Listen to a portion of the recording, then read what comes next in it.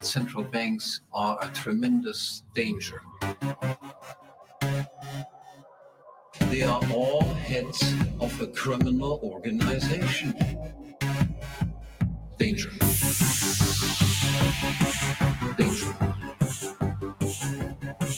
Danger. Danger. Democratic states are deterioration.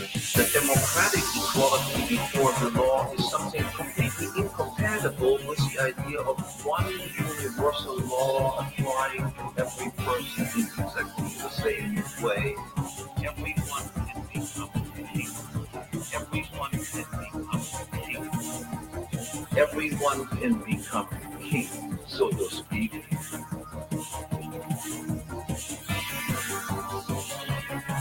So to speak. So to speak. So to speak.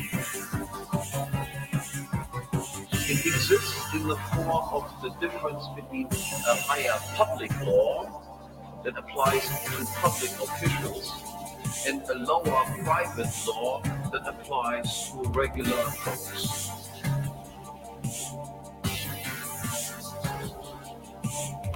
Under democracy, everyone is equal insofar as entry into government is open to all on equal terms. If as a private person, I simply take your money out of your wallet, this is considered to be a criminal offense and I will be punished. If as a public official I come to you and do exactly the same thing, this falls under public law, is considered to be a legal activity. So to speak. If there's a private law, I take you and keep you up and force you to work for me day and night. This would be considered kidnapping, slavery, and whatever, and is of course a great offense. If I do that as a public official, then it is called public service, military draft, and things like this is perfectly all right. Everyone can engage in theft and live off stolen loot if only he becomes a public official.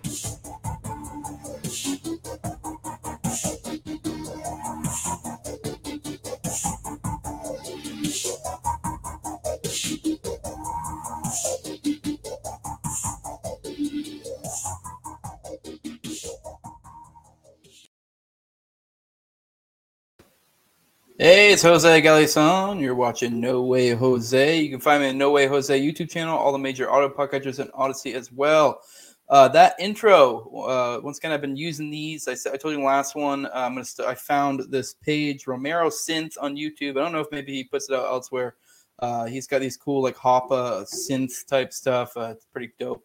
So I'll be kind of using those alternating between the ones he has for these. I think there's like 4 or 5 of them. So they are a little long, so I warned you in the last episode. If you don't like it, I don't know, fast forward. But I think they're dope, and it sets a nice tone.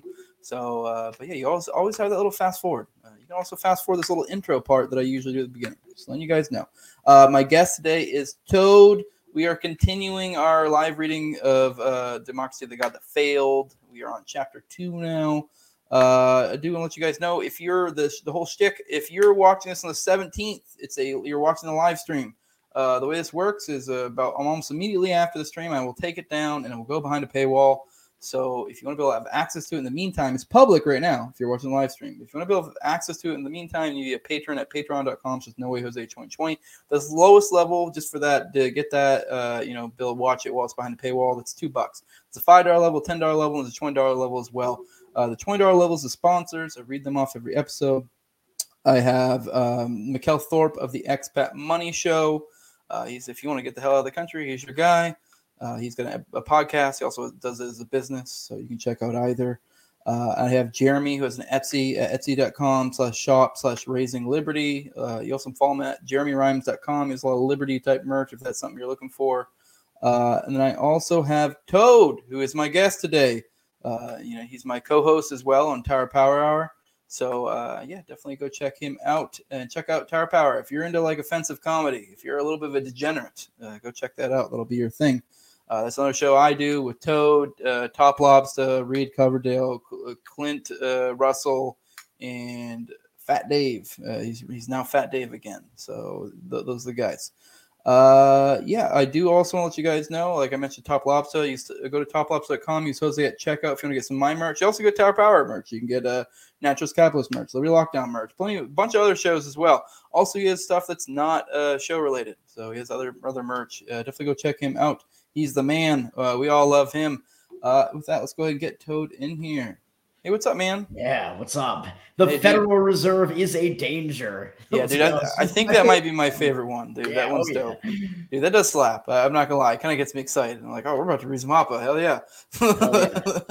So yeah, I don't know if you have any little small talk for us before we get into it, or also we can just dig right into it. I like how you almost forgot about Fat Dave's existence there for a second. Yeah, I totally almost forgot him. And then when I realized at the end that I almost forgot him, I thought for a split moment, just don't mention him because it's funnier that way. I thought you might go that route. I don't know. I was like, what's going on here? Yeah, but it's a joke without a real payoff because I feel like he's not going to watch this. So.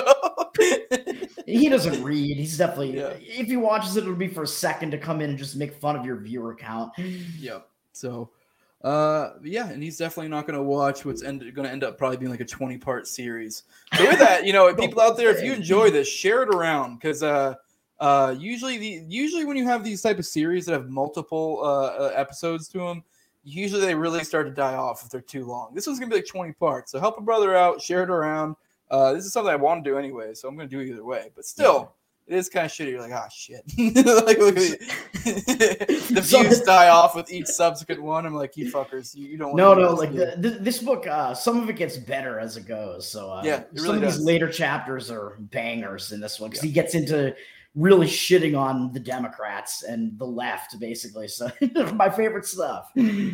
Well, all right, man. You ready to get into it? I believe we're in chapter 2 now. Yeah, we're going to do the first half of chapter 2, which is on monarchy, democracy, and the idea of natural order. So he is going to be rehashing some of the points that he's already made because he wants all of these chapters to kind of be standalone as well. Mm-hmm.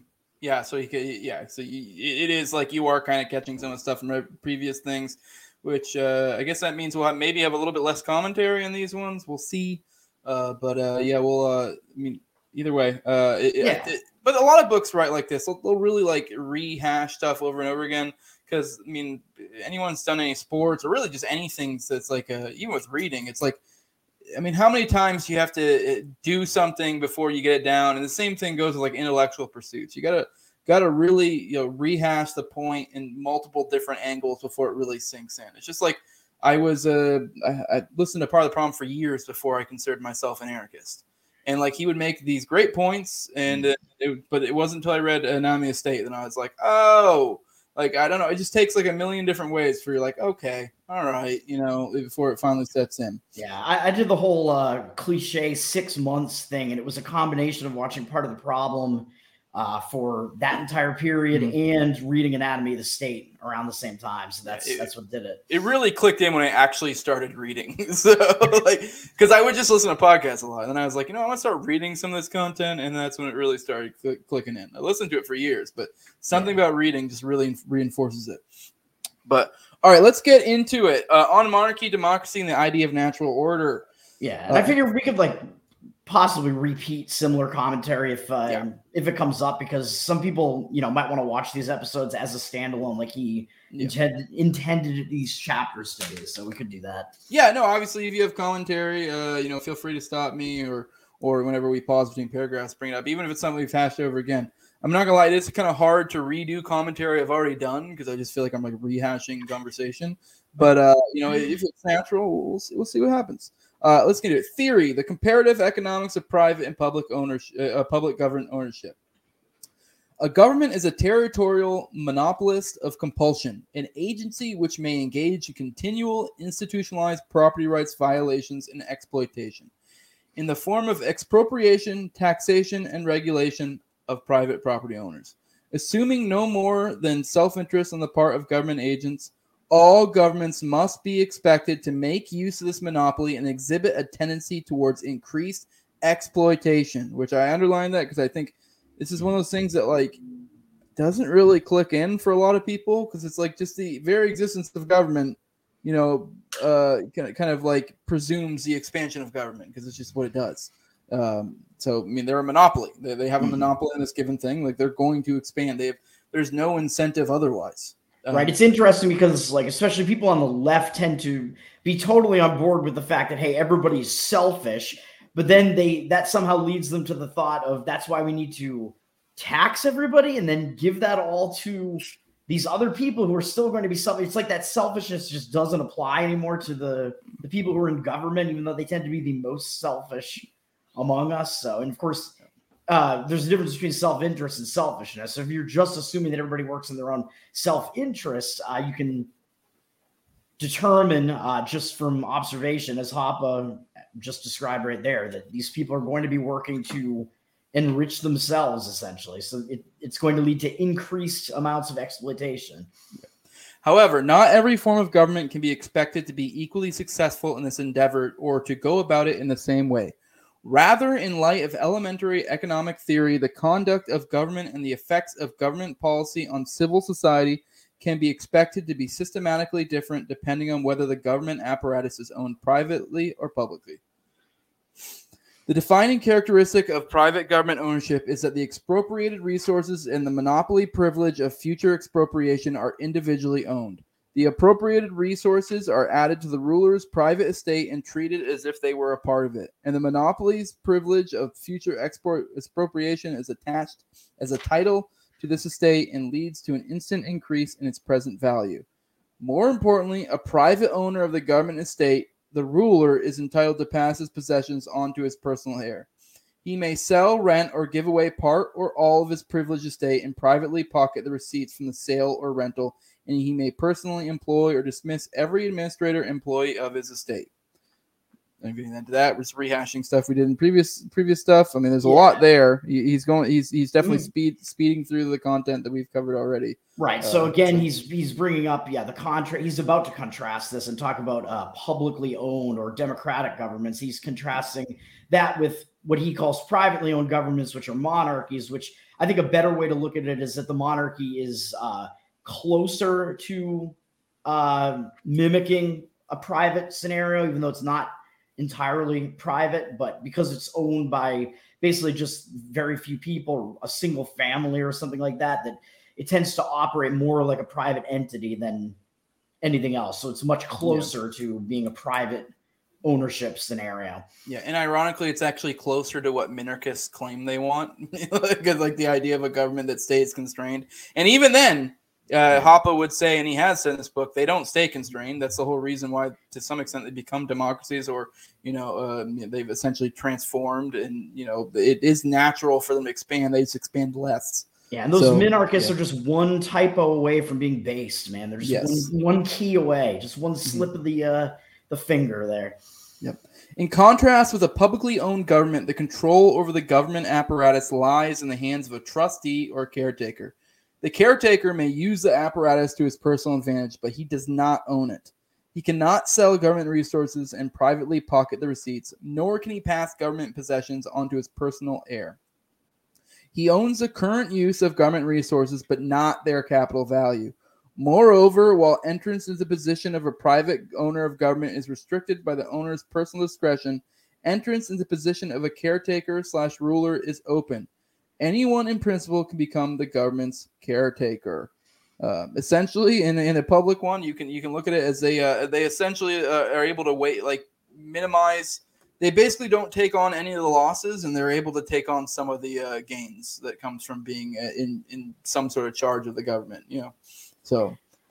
Right. Yeah. He's just, again, repeating the fact that in a publicly owned government or democratic government, the people that are in power are temporary caretakers, and they're going to be incentivized to just maximize their self-interest over that short period of time just to enrich themselves, essentially. Whereas in the case of a monarchy, it may be more, the monarchists may be more incentivized to keep things in order to pass them down to his heir. So he may be more incentivized to save and be more future oriented than the temporary democratic caretakers would be. From these assumptions, two central interrelated predictions can be deduced. One, a private government owner will tend to have a systematically longer planning horizon, i.e. his degree of time preference will be lower, and accordingly his degree of economic exploitation will tend to be less than that of a government caretaker. And two, subject to a higher degree of exploitation, the non-governmental public will also be comparatively more present-oriented under a system of publicly owned government than under a regime of private government ownership. This is where he just starts tying in his time preference concept in here a little bit more. Right. Yeah. He applies the time preference idea throughout this whole thing. Right. And again, the democratic system of government is just going to heighten the time preference. I like how he put it in that paragraph, not only of the agents of the government, but the public as well, because the government is stealing more from them, expropriating more from them, and just all of the incentives get shifted way more in that type of scenario, so that the public will become a much like their time preference will be way higher than it would be in with a monarchy. Yep. Essentially. One, a private government owner will predictably try to maximize his total wealth, i.e. the present value of his estate and his current income.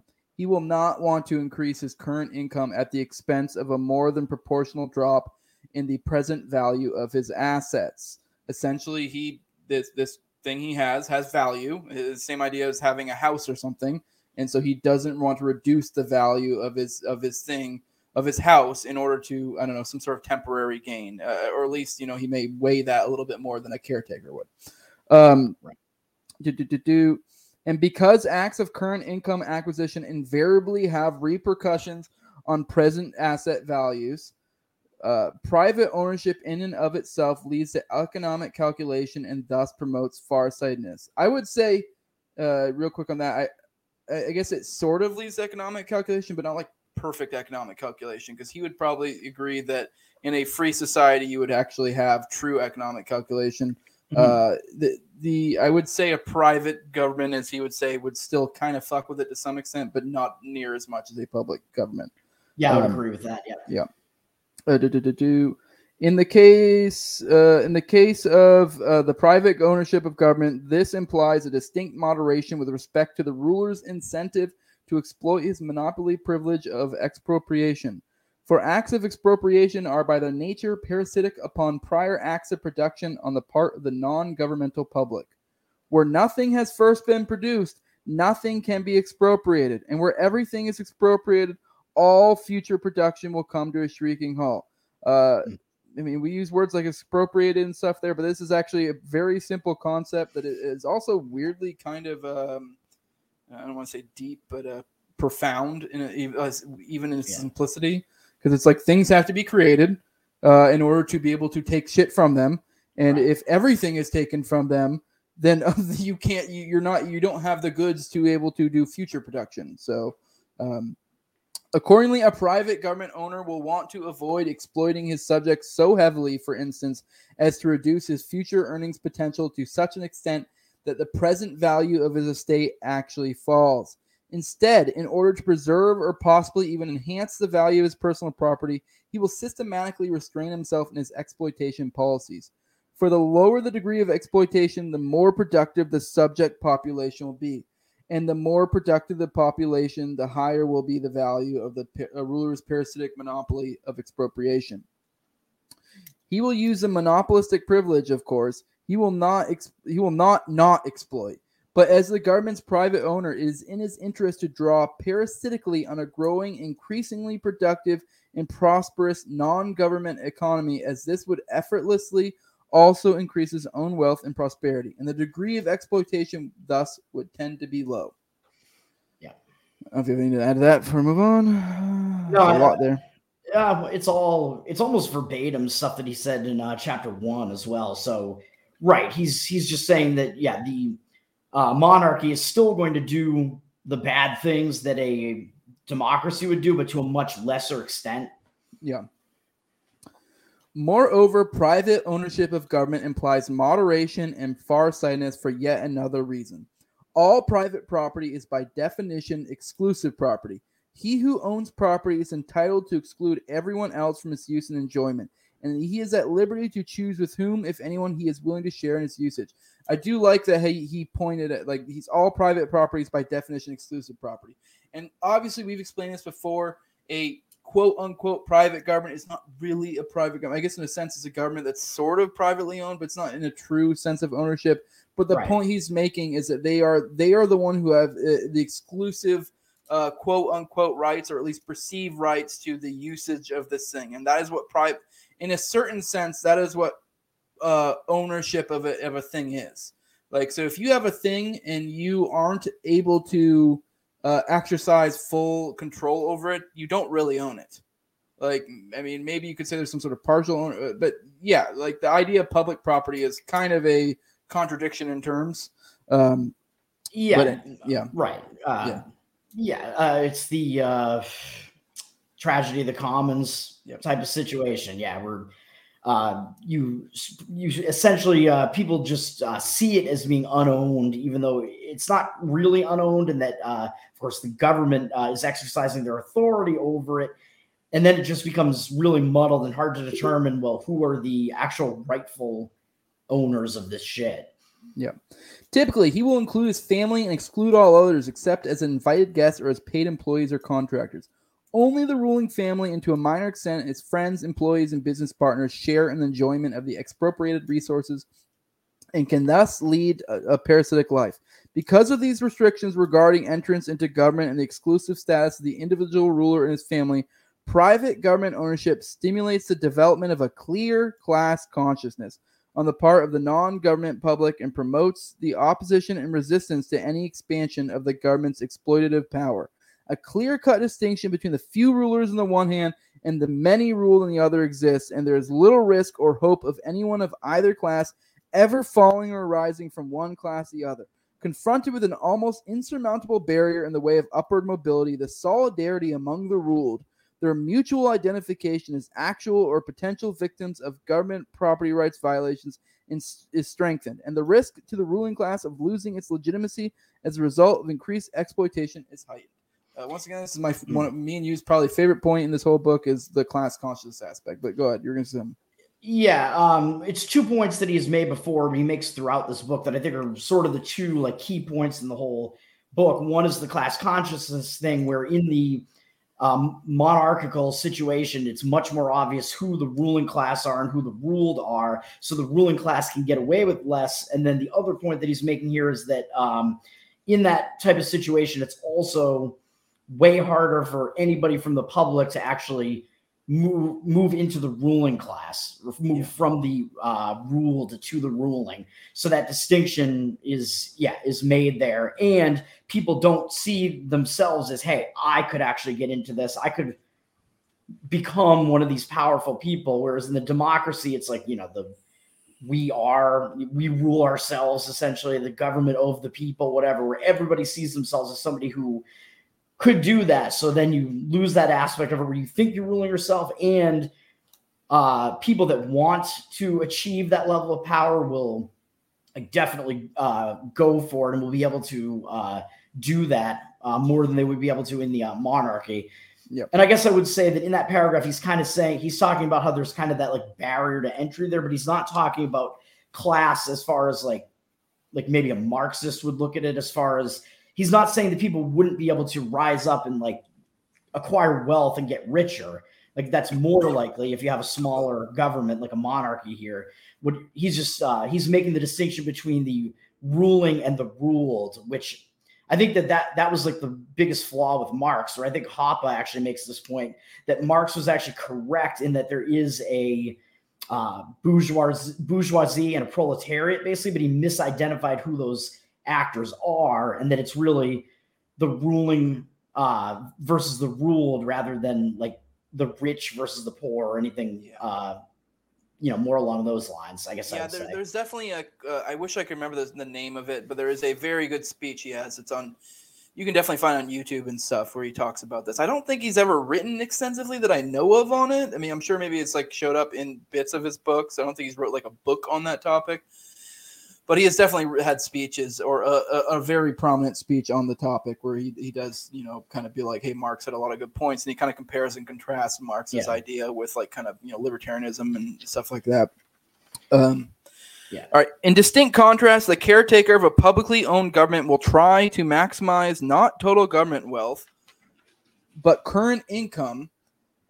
Indeed, even if the caretaker wishes to act differently, he cannot, for as public property, government resources are unsaleable, and without market prices, economic calculation is impossible. Accordingly, it must be regarded as unavoidable that public government ownership will result in continual capital consumption. Instead of maintaining or even enhancing the value of the government estate, as a private owner would tend to do, the government's temporary caretaker will quickly use up as much of the government's resources as possible. For what he does not consume now, he may never be able to consume. In particular, a caretaker, as distinct from a government's private owner, has no interest in not ruining his country. For why would he not want to increase his exploitation? If the advantage of a policy of moderation, the resulting higher capital value of the government's estate, cannot be reaped privately, while the advantage of the opposite policy of increased exploitation, a higher current income, can be so reaped. To a caretaker, unlike to a private owner, moderation has only disadvantages. Right. So that's kind of the same point again, where, when you have temporary caretakers of government, they have no incentive to save any of that. So it's just consume, and their actions also cause the public to behave in that manner as well, where, as we see, and a lot of it does have to do with the Federal Reserve, keeping interest rates way lower than they would be otherwise, just constantly incentivizing spending and borrowing rather than saving. Yeah. And I guess, he mentions the economic calculation problem as well here, which I think the one thing I would say about that is that, yes, you were correct that, in a monarchy, economic calculation might be like messed with a little bit, but it's still like possible, because I think you still are seeing that like all these industries still exist and they haven't been like taken over or nationalized, whereas in the like more democratic system, that's what tends to happen, where the entire industry gets taken over, like healthcare, college, student loans, all of that shit. Like you can't properly price anything in those industries anymore because they've been completely taken over by government. Yeah, I feel like a lot of people look at economic calculation as like a binary, but really I think it's more like a spectrum, and that's kind of the point I was getting at. Like in a true free society, I guess you would have perfect, theoretically perfect economic calculation, and the complete opposite, like a full-on,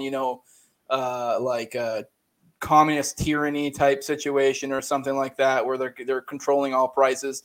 Then you have none. You have no economic calculation. I mean, I guess you could then you can make a case there's some, maybe you can make some sort of case there's some sort of semblance of it. I don't know, but it's definitely, there's degrees of it. Just like with Agorist. yeah, exactly. But all right, it's on to you. Your turn to read. Let's get this bread. In addition, with a publicly owned government, anyone in principle can become a member of the ruling class or even the supreme power. The distinction between the rulers and the ruled, as well as the class consciousness of the ruled, become blurred. So again, he's making that same point again that we just talked about. The illusion even arises that the distinction no longer exists, that with a public government, no one is ruled by anyone, but everyone instead rules himself. Accordingly, public resistance against government power is systematically weakened. While exploitation and expropriation before might have appeared plainly oppressive and evil to the public, they seem much less so. Mankind being what it is, once anyone may freely enter the ranks of those who are at the receiving end. Consequently, not only will exploitation increase, whether openly in the form of higher taxes or discreetly as an increased governmental money creation, inflation, or legislative regulation. Likewise, the number of government employees, public servants, will rise absolutely as well as relatively to private employment, in particular attracting and promoting individuals with high degrees of time preference and limited farsightedness. So I do like a lot of those points that he is making there. Yeah, I mean, he mentions the money creation aspect of it, like I was just mentioning. Yeah, I mean, I guess it's just the same points that he kind of made before, but he likes to hammer those things home with the it just makes it with the monarchy. It's way more obvious that the ruled are being ruled, so they'll tend to push back on that a lot more than in the situation where the lines are totally blurred and you think that you are ruling yourself essentially, then you won't really be pushing back on that.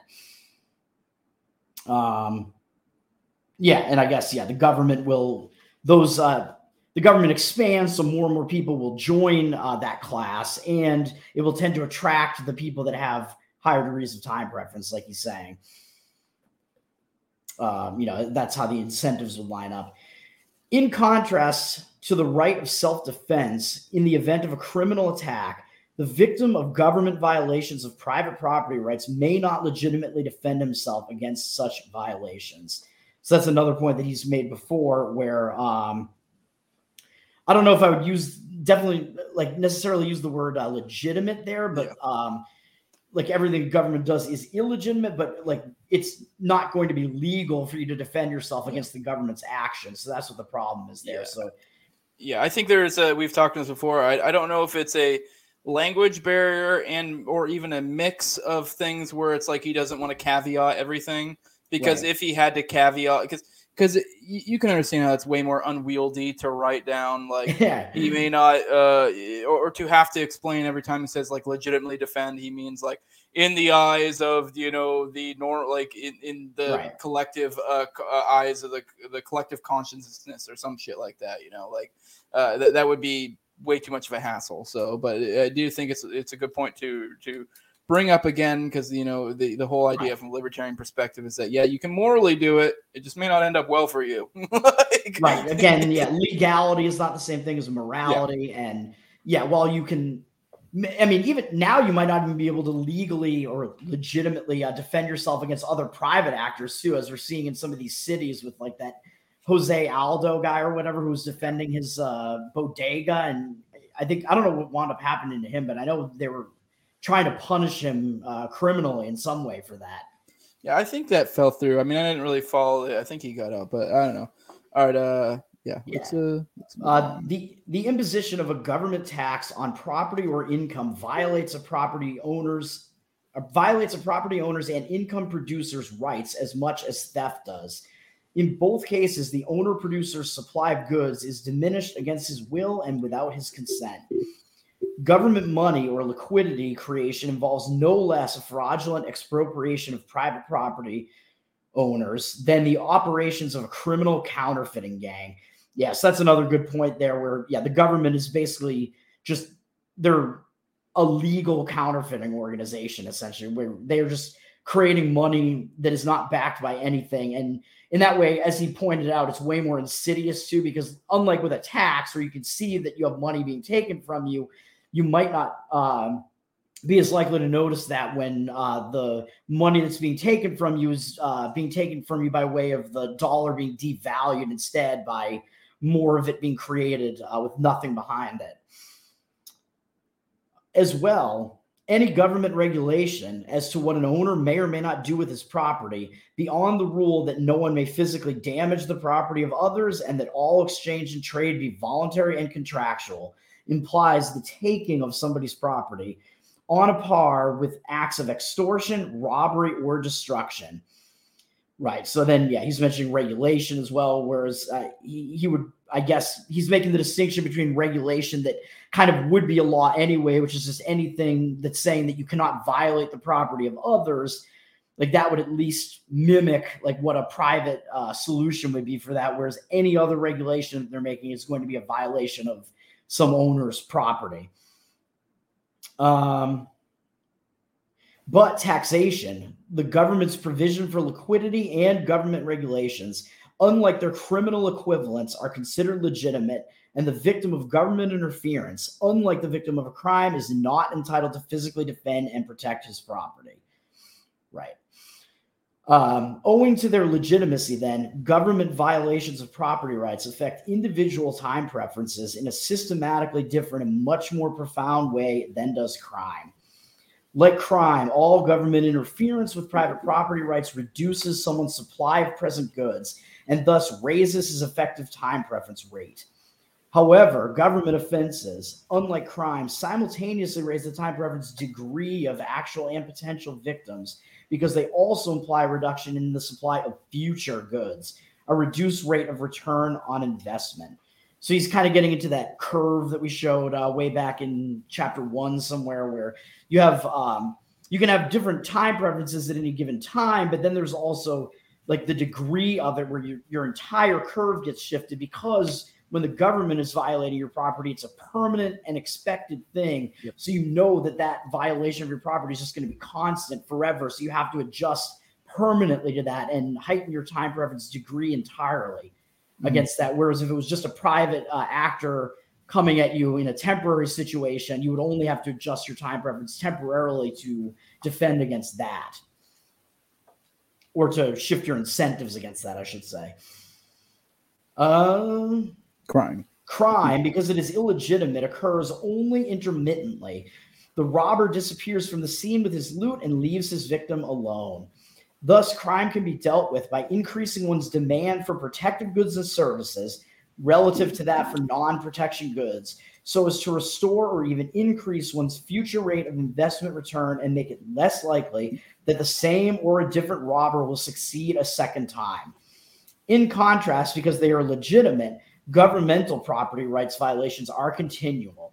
The offender does not disappear into hiding, but stays around, and the victim does not arm himself, but must, at least he is generally expected to, remain defenseless. The actual and potential victims of government property rights violations, as demonstrated by their continued defenselessness vis-a-vis their offenders, respond by associating a permanently higher risk with all future production and systematically adjusting their expectations concerning the rate of return on all future investment downward. Yeah, so I guess what I should have said back there is that with the continual, government interference with it, where you're not like legitimately or legally entitled to defend yourself against it, what does happen is you wind up having to put more of your money into like other things than you would otherwise. Whereas with the temporary situation, you only do that temporarily. Like, oh, I'm going to just buy, this gun or something to defend myself against this guy once or something, and I'll just have that forever. And, the rest of the time, that money that I would have spent, not buying that gun, I could, the rest of the time I'm not buying more guns, so I can spend that money on the productive things that I would be spending them on anyway. Whereas with the government, you're going to just shift what you're doing entirely because you're expecting to have less in the future, basically, if that makes sense. I don't know. I'm rambling. By simultaneously reducing the supply of present and expected future goods, governmental property rights violations not only raise time preference rates, but also time preference schedules. Because owner-producers are defenseless against future victimization by government agents, their expected rate of return on productive future-oriented actions is reduced all around, and accordingly, all actual and potential victims become more present-oriented. Yeah. Moreover, because the degree of exploitation is comparatively higher under a publicly owned government, this tendency towards present orientation will be significantly more pronounced as if the government is publicly owned than if it is owned privately. All right, now we're into application, the transition from monarchy to democracy, 1789 to 1918. Hereditary monarchies represent the historical example of privately owned governments, and democratic republics that of publicly owned governments. Throughout most of its history, mankind, insofar as it was subject to any government control at all, was under monarchical rule. There were exceptions. Athenian democracy, Rome during its Republican era until 31 BC, the republics of Venice, Florence, and Genoa during the Renaissance period, and Swiss cantons since 1291. The United Provinces from 1648 until 1673, and England under Cromwell from 1649 until 1660. Yet these were rare occurrences in a world dominated by monarchies. With the exception of Switzerland, they were short-lived phenomenon, constrained by monarchical surroundings. All older republics satisfied the open-entry condition of public property only imperfectly. For while a republican form of government implies by definition that the government is not privately but publicly owned, and a republic can thus be expected to possess an inherent tendency toward the adoption of universal suffrage. In all of the early republics, entry into government was limited to relatively small groups of nobles. With the end of World War I, mankind truly left the monarchical age. In the course of 1.5 centuries since the French Revolution, Europe and in its wake the entire world have undergone a fundamental transformation. Everywhere, monarchical rule and sovereign kings were replaced by democratic, republican rule and sovereign peoples. Real quick, did want to touch on the idea that he's getting with universal suffrage. The point that he's kind of getting at is the more people, if you get to a pure democracy to where everyone technically has a say, then yes, this is the full extent of public government that he's getting at. Whereas he's kind of making the point that when it first started out, they limited it, just like what we did with the United States. I guess I say we, but not really we, like some people hundreds of years ago. But the idea was it was just landowners, it was white men. They were very restricted in who could vote. Right, and everybody's going to vote, according to their own self-interest. So when you open it up to everybody, you have that, the people are going to vote to get stuff basically and to take from the other people. So and theoretically, if you think about it, if in a situation with a king, you essentially have one person who has say on things, and the more it expands towards public, the more people have say, and theoretically that makes it, I guess, in a way worse. It's almost like I prefer less people to vote. So if it comes down to one, I would prefer 0 people to vote, but I would actually prefer 1 people to 350 million people voting. So all right. The first assault of republicanism and the idea of popular sovereignty on the dominating monarchical principle was repelled with a military defeat of Napoleon and the restoration of Bourbon rule in France. And as a result of the Revolutionary Terror and the Napoleonic Wars, republicanism was widely discredited for much of the 19th century. However, the democratic republican spirit of the French Revolution left a permanent imprint. From the restoration of the monarchical order in 1815 until the outbreak of World War I in 1914, all across Europe, popular political participation and representation was systematically expanded. The franchise was excessively widened and the powers of popularly elected parliaments increased everywhere. I'm no history buff, but I do know for a fact that the French Revolution had a lot to do with the stuff we were doing over here in the States. So it definitely wasn't something that happened in a vacuum. Yeah, I don't know. Did you skip that small paragraph with the end of World War I that no, I read it. The French Revolution, but all right, fair enough. Because he made this point anyway in chapter 1 as well. But yeah, the French Revolution was kind of one of the big turning points where you had sort of a democratic system of government coming in there, and a monarchy being defeated there in France. Yeah, and it's funny that it's the French Revolution's held up as this great thing, but if you actually look into it, once again, I'm no history buff, you realize how pretty fucking retarded it resulted in the Reign of Terror, and then Napoleon took over after that. So yeah, it was a complete and utter shit show that was just hell. Cool, they killed some tyrants, but it's they also killed a lot of innocent people and completely plunged their country into shit. So, from 1815 to 1830, the right to vote in France was still severely restricted under the restored Bourbons. Out of a population of some 30 million, the electorate included only France's very large property owners, about 100,000 people. As a result of the July Revolution of 1830, the abdication of Charles X, and the coronation of the Duke of Orleans, Louis Philippe, the number of voters increased to about 200,000. As a result of the revolutionary upheavals of 1848, France again turned Republican, and universal and unrestricted suffrage for all male citizens above the age of 21 was introduced. Napoleon III was elected by nearly 5.5 million votes out of an electorate of more than 8 million. All right. On to you. Yeah. So all of that was after the famous Napoleon Bonaparte had been defeated in 1815, I believe. So all of that you just mentioned happened after that. All right. In the United Kingdom, after 1815, the electorate consisted of some 500,000 well-to-do property owners, about 4% of the population above age 20. The Reform Bill of 1832 lowered the property owner requirements and extended the franchise to about 800,000. The next extension from about 1 million to 2 million came with the Second Reform Bill of 1867. In 1884, property restrictions were relaxed even further, and the electorate increased to about 6 million.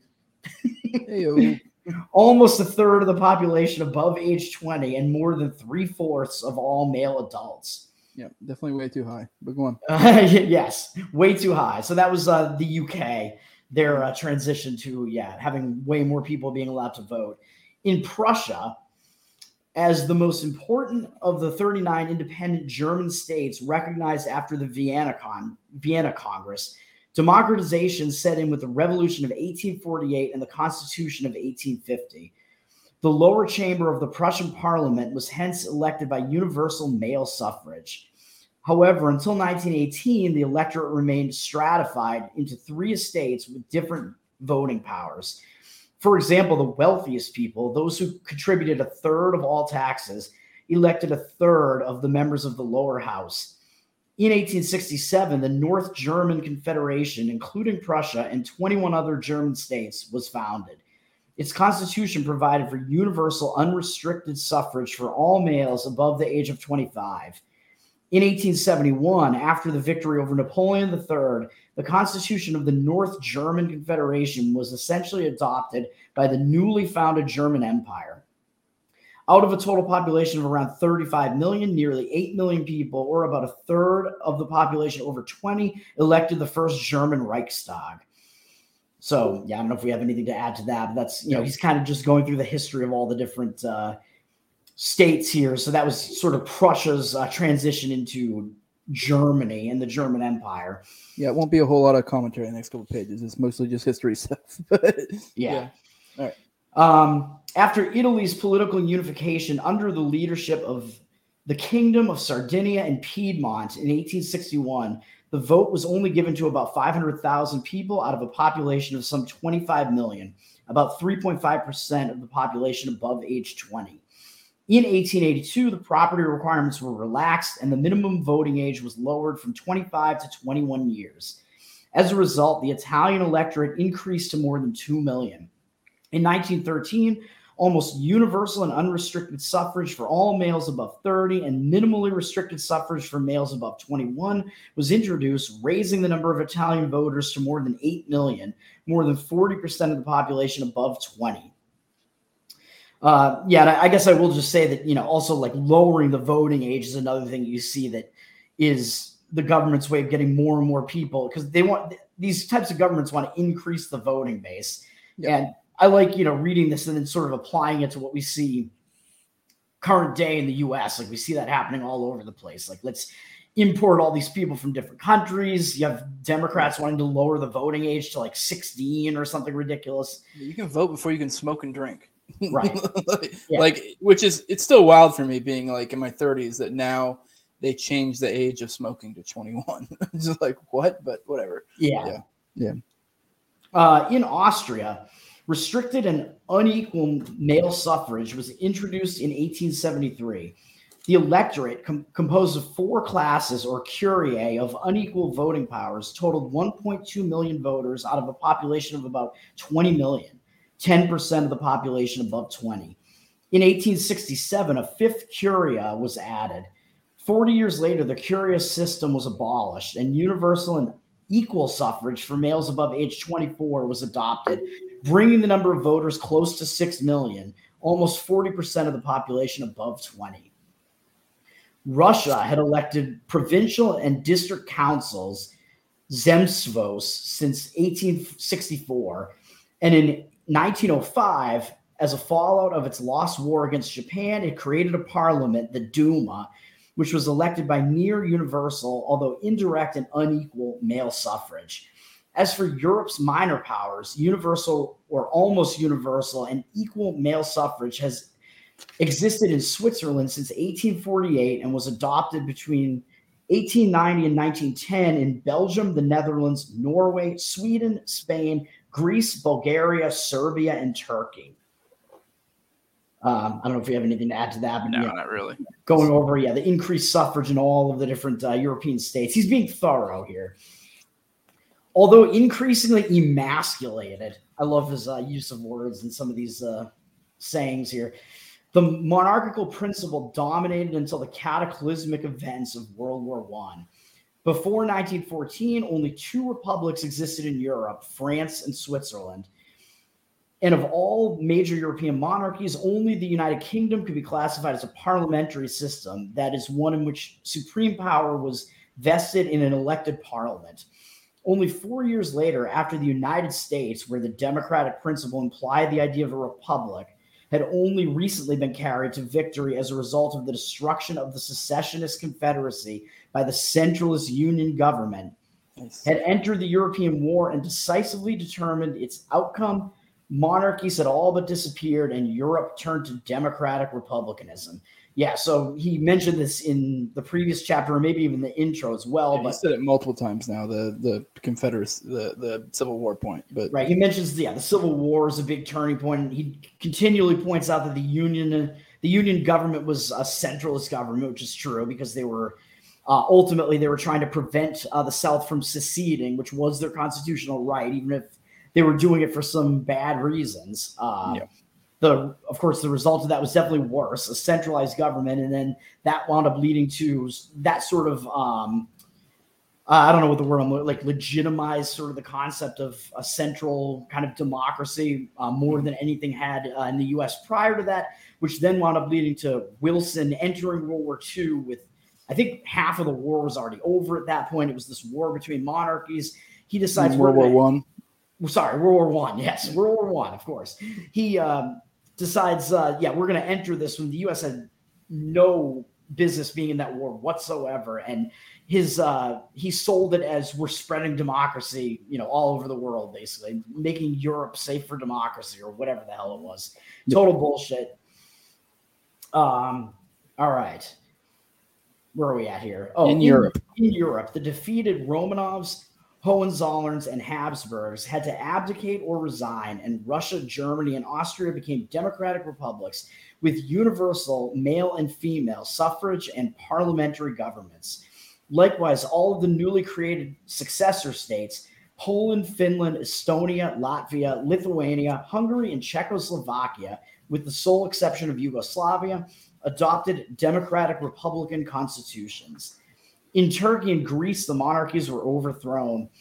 Even where monarchies remained nominally in existence, as in Great Britain, Italy, Spain, Belgium, the Netherlands, and the Scandinavian countries, monarchs no longer exercise any governing power.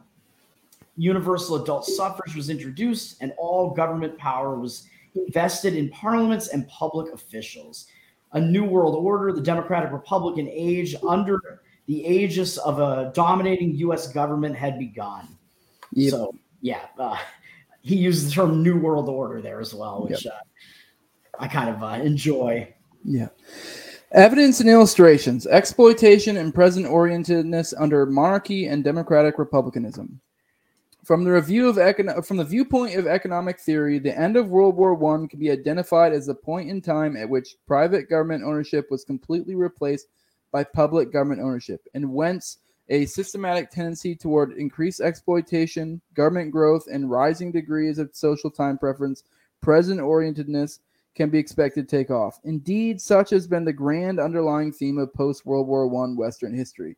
With some forebodings in the last third of the 19th century in conjunction with an increased emasculation of ancient regimes from 1918 onward, practically all indicators of governmental exploitation and of rising time preferences have exhibited a systematic upward tendency. Indicators of exploitation. There is no doubt that the amount of taxes imposed on civil society increased during the monarchical age. However, throughout the entire period, the share of government revenue remained remarkably stable and low. Economic historian Carlo M. Cipolla concludes, all in all, one must admit the portion of income drawn by the public sector most certainly increased from the 11th century onward all over Europe, but it is difficult to imagine that, apart from particular times and places, the public power ever managed to draw more than 5 to 8% of national income. Yeah, so he's pointing out that under the monarchies, it was much harder for the government to be able to grow itself. It was very slow growth, if any at all, really. Yeah, I mean, he did say that the amount of taxes increased, but he's kind of getting the point. So it was a slow growth. Yeah. But he said, but the share of government, like, so I guess the point being is that it's kind of the idea of these kind of getting out of the parasite, where they essentially allow the host to grow so that they can draw on it, but they're able to draw more because if you're taking 10% of 300,000 as opposed to, I don't know, what's another number I'm thinking of, like, or 10% of, or even let's say 20% of $30, like obviously there's a difference. Like, right, so, well, like, yeah. So I think what he's saying though is that the amount of taxes increased, but like the percentage of the overall wealth of the population that was being confiscated by the government didn't increase as much as the amount did because the people were producing more and more. Yeah. So there was more wealth to confiscate. So the percentage of that was pretty stable. Yeah, essentially the point was people were being more prosperous. So yes, while they were still taking a low percentage, they were getting kind of more, comparatively speaking, because people were more prosperous. Yes. All right. And he then goes on to note that this portion was not systematically exceeded until the second half of the 19th century. In feudal times, observes Bertrand de Juvenel, state expenditures, as we now call them, were thought of as the king's own expenditures, which he incurred by virtue of his station. When he came to his station, he simultaneously came into an estate. He found himself endowed with property rights, ensuring an income adequate to the king's needs. It is somewhat as if a government of our own times were expected to cover its ordinary expenditures from the proceeds of state-owned industries. In the course of the political centralization during the 16th and 17th centuries, additional sources of government revenue had been opened up: customs, excise duties, and land taxes. However, up until the mid-19th century of all Western European countries, only the United Kingdom, for instance, had an income tax. France first introduced some form of income tax in 1873, Italy in 1877, Norway in 1892, the Netherlands in 1894, Austria in 1898, Sweden in 1903, the U.S. in 1913, Switzerland in 1916, Denmark and Finland in 1917, Ireland and Belgium in 1922, and Germany in 1924.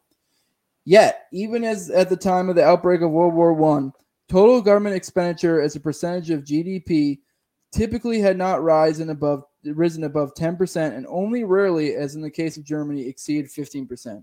In striking contrast with the onset of the Democratic Republican age, total government expenditures as a percentage of GDP typically increased to 20 to 30% in the course of the 1920s and 1930s, and by the mid-1970s had generally reached 50%. Real quick, JC, thanks for the $5. Appreciate it. Love seeing you popping up into these.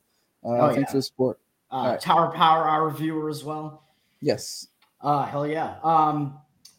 So I don't know if there's too much to add to that, but the percentage of taxes, so the income taxes were being introduced. The percentage of taxation was increased pretty dramatically throughout the course of these democratic governments existing, where it hadn't increased that much prior to that. And he mentions the U.S. introducing its permanent income tax, I would say, in 1913 under, of course, Woodrow Wilson, which then was the war kind of wound up being part of the excuse to do that, I think. So, and then I believe that there was an income tax as well instituted during the Civil War, but it went away.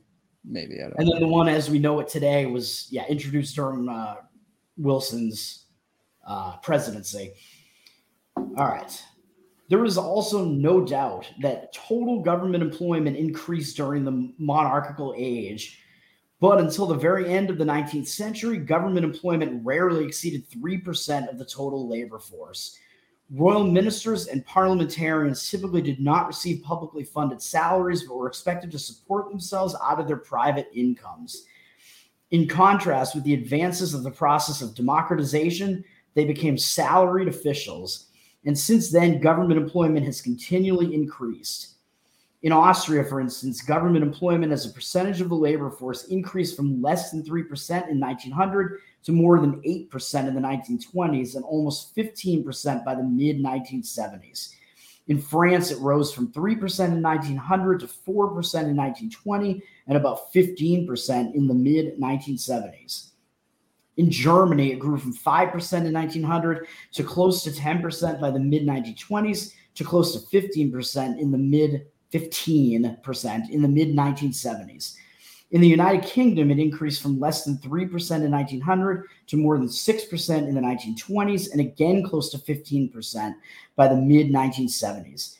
The trend in Italy and almost everywhere else was similar, and by the mid-1970s, only in small Switzerland was government employment still somewhat less than 10% of the labor force. So he is saying that there were more government employees under some monarchical regimes. However, in most of those cases, they were sort of being paid like privately, I suppose is kind of what he's saying. Like maybe they were like hired by the king to do work and things of that nature. I don't know if that may be what he's talking about there, but as opposed to, go ahead. Yeah, well, yeah, these democratic systems where there's basically there isn't that barrier to entry anymore. So you have all these new people getting into government. But I do find it interesting that even still, the percentage of people that are government employees is, even though it's pretty insidious at this point, it's still somewhat low. Like I'm pretty certain that the number of non-government people, or at least people that are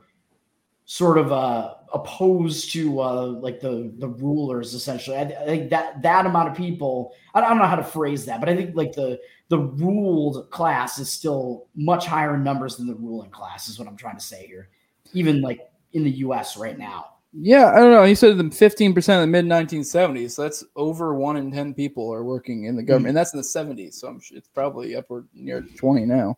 Yeah, but I'm also kind of like, I don't know, like, I mean, I think there are kind of like gray areas there as well, where it's like, well, do you really consider like some public school teacher in some really small town to really be a government employee? I mean, they get paid. Or a civilian contractor that mows the lawn of a military base or something. Yeah. Right. Or even like a sheriff of a small town who might be, pretty down with like being like a constitutional type of guy and, really only enforcing like private ownership and things like that. Yep. All right. A similar pattern emerges from an inspection of inflation and data on money supply. Yeah. The monarchical world was generally characterized by the existence of a commodity money, typically silver or gold. And at long last, after the establishment of a single integrated world market in the course of the 17th and 18th centuries by an international gold standard. A commodity money standard makes it difficult, if not impossible, for a government to inflate the money supply. In monopolizing the mint and engaging in coin flipping, kings did their best to enrich themselves at the expense of the public. There also had been attempts to introduce an irredeemable fiat currency. Indeed, the history of the Bank of England, for instance, from its inception in 1694 onward, was one of the periodic suspension of specie payment. In 1696, 1720, 1745, and from 1797 until 1821.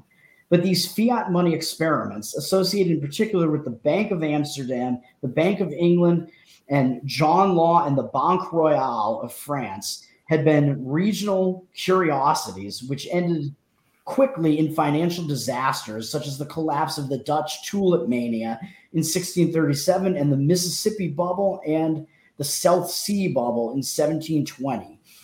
As hard as they tried, monarchical rulers did not succeed in establishing monopolies of pure fiat currencies, i.e. of irredeemable government paper monies, which can be created virtually out of thin air at practically no cost.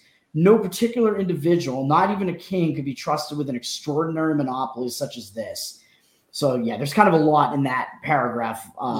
Obviously, he's saying that monarchies were not able to get away with creating fiat currency like democratic governments are, where, as we point out time and time again, the Federal Reserve, and we use that Hopawave Federal Reserve one to intro this episode here. Federal Reserve is obviously constantly creating money out of nothing, fiat currency, and part of that has to do with the fact that there is no more gold standard, so there is nothing backing that money anymore, so the government can kind of just do that in an out of control nature. Whereas I guess back when the monarchies existed, we did also have that like gold standard, and we did have those hard monies that existed. I think that, and also just again the like those monarchies not being really seen as legitimate rulers, they could get away with less of this money creation and things like that. I think we have all of that kind of going on there. Yeah, I mean, really, and a lot of the other stuff that he talked on too about the incentives that come into the monarchy really does play into how it made it way harder for them to be able to get away with a fiat type thing. But yeah. Yeah. And I don't know too much about the Dutch tulip mania, really. I should look into that more, but I know it was considered to be one of the first bubble burst scenarios, essentially. So I assume it had something to do with some sort of fiat currency experiment, which he's kind of saying here, but I don't know too much about that. Yep. And of course, people use it as a damning indictment of capitalism. Oh no, which is not actually the case. It was only under conditions of democratic republicanism, of anonymous and impersonal rule, that this feat was accomplished. During World War I, as during earlier wars, the belligerent governments had gone off the gold standard. Everywhere in Europe, the result was a dramatic increase in the supply of paper money. In defeated Germany, Austria, and Soviet Russia, in particular, hyperinflationary conditions ensued in the immediate aftermath of the war. Unlike earlier wars, however, World War I did not conclude with a return to the gold standard. Instead, from the mid-1920s until 1971, and interrupted by a series of international monetary crises, a pseudo-gold standard, the gold exchange standard, was implemented. Essentially, only the U.S. would redeem dollars and gold, and from 1933 on, after going off the gold standard domestically, only to foreign central banks. Britain would redeem pounds and dollars, or rarely in gold bullion rather than gold coin, and the rest of Europe would redeem their currencies in pounds.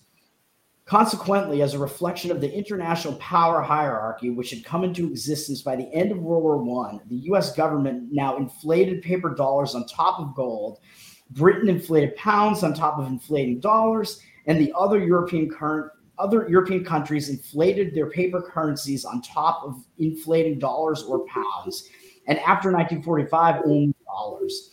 Finally, in 1971, with ever larger dollar reserves accumulated in European central banks and the imminent danger of a European run on the U.S. gold reserves, even the last remnant of the international gold standard was abolished. Since then, and for the first time in history, the entire world has adopted a pure fiat money system of freely fluctuating government paper currencies. Yep. So there's a lot of the history of currency and banking kind of in that one paragraph there, but he is pointing out that, so the U.S. Went off the gold. Well, first they created the Federal Reserve again under Woodrow Wilson, which I believe was also in 1913 or somewhere around there. So they started that paper money printing that we're familiar with today. They were doing that. Then the U.S. went off the gold standard, so the money was not actually backed by gold anymore. And I know that under FDR, as I think Papa mentioned here, they made it illegal to own gold anymore in the U.S. So it was essentially confiscated from the public at that point in 1933 or whatever, which was, during the Depression as well. Then there was the pseudo gold standard that existed from whatever, like in the 1920s or whatever, up until 1971, which was the gold exchange, which was, even though private citizens could no longer own gold, the dollar was in a way sort of still backed by gold, just in that foreign countries could still exchange their gold for the US dollar. Then in 1971, the US realized that was going to be unsustainable because all those countries had so much gold. The US was afraid that there was going to be a run on the central bank, I guess, or on the U.S. gold reserves, or on the U.S. On the currency? I forget. On the currency reserve, I guess, right? Yeah, I don't recall specifically. I'm trying to remember now, but whatever it was, So they went off the gold exchange, so money was no longer even redeemable. Or gold is no longer redeemable for money anymore. Am I getting that backwards? Something like that. I don't recall. I know essentially they just got to the point to where it's just completely paper money. It's not backed up by anything. Right. So in 1971, that was the Bretton Woods agreement. And that's when the last remnants of the gold standard went away completely. And that's when you saw inflation just completely spike and go out of control. Money printing just went out of control. Yeah, it was what I said in the first place. I think was the case. It was that these foreign governments still all had this gold, and they're like, hey, we can redeem this for US dollars. And the US was like, well, we can't sustain this anymore, right? Yeah. Something to that effect, I think. And the US dollar is still the foreign reserve currency, so other currencies are still all redeemable for US dollars, I believe. So that's kind of how the US dollar is still being like propped up to some extent in this case. But it's like, I don't know. I'm no expert on this. We should get Clint on. Yeah. As a result, from the beginning of the Democratic Republican age, initially under a pseudo gold standard and an accelerated pace since 1971 under a government paper money standard, a seemingly permanent secular tendency toward inflation and currency depreciation has existed. During the monarchical age, with commodity money largely outside of government control, the level of prices had generally fallen and the purchasing power of money increased, except during times of war or new gold discoveries. Various price indices for Britain, for example, indicate that prices were substantially lower in 1760 than they had been 100 years earlier. And in 1860, they were lower than they had been in 1760. Connected by an international gold standard, the development in other countries was similar. In sharp contrast, during the Democratic Republican age, with the world financial center shifted from Britain to the U.S.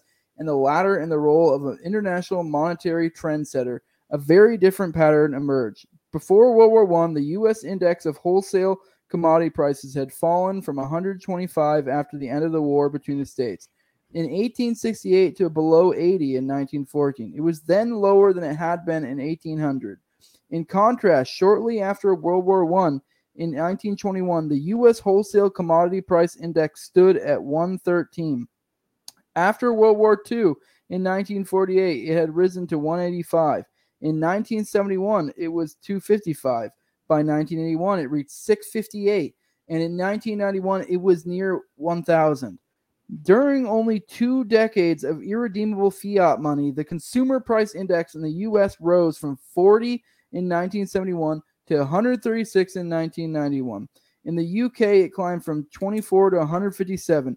In France, from 30 to 137, and in Germany, from 56 to 116. And I do like how this does point out how insidious fucking fiat currency is, because it really does break down how prices were dropping and your purchasing power increased, and fiat just like did the exact opposite. So obviously our money system and the governments that we had before weren't perfect. Like we've making the case multiple times that we're not saying that monarchy is ideal, it's just preferable. But it still had negative consequences, but essentially this fiat thing was only allowed by essentially the world becoming like a democracy, and that it got real bad real quick. And I think we're about to get into debt in a second, and that'll make it even more clear. Right. The main point that he made there was just that, with the creation of fiat currency, creating all that supply of currency reduces the value of that currency and increases prices. And that's what we saw. Whereas with the monarchies, we did not see very much of that, where everything became way more expensive. And I think I did reverse the gold thing, by the way. I think it was that foreign countries had U.S. dollars and they were still allowed to exchange them for the U.S. gold, or for gold that was in the U.S. gold reserves, up until the U.S. was like, oh shit, we don't have enough gold anymore to, account for all of this. So then they had to just go off that completely. I think that's what happened. Similarly, during more than 70 years, from 1845 until the end of World War I in 1980, the British money supply had increased about sixfold.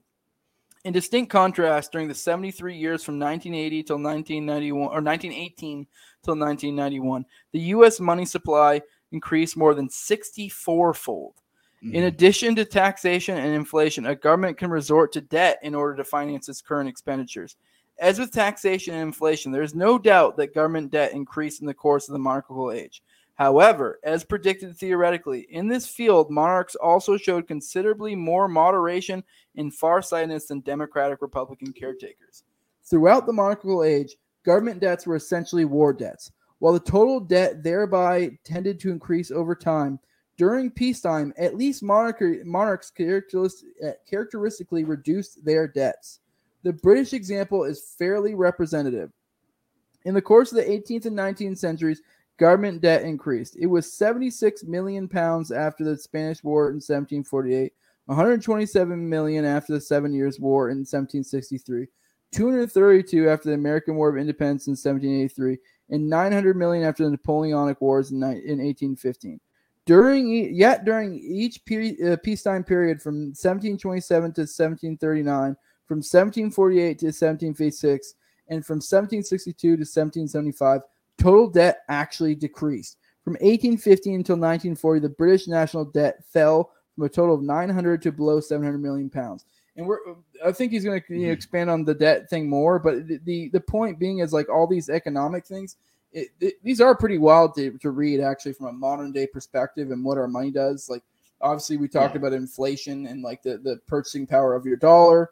And now we're talking about debt, and it's like it is almost just it has been assumed for decades now that just like we're not paying the shit off, and like and the idea that it like if anything it's just more like the idea is to hopefully keep it in a manageable spot, like, and even that we're not even doing like that is the debt is so out of control at this point with the U.S. I think it's got to be in like the 30 trillions maybe at this point, the overall U.S. government debt. And there's no way they're ever going to pay that back. So this is money that they owe different countries. I think they owe a lot to China and all this other shit. And like the only way that the U.S. is going to be able to get out of that is to default on the debt. Yeah. Whereas the point they're making is they actually, under the monarchical age, actually used to pay that shit off. Like, I mean, maybe not completely, but they would, while they were at times of peace, they would reduce it substantially. And we're going and the U.S. is never at peace; it's constant wartime, literally. So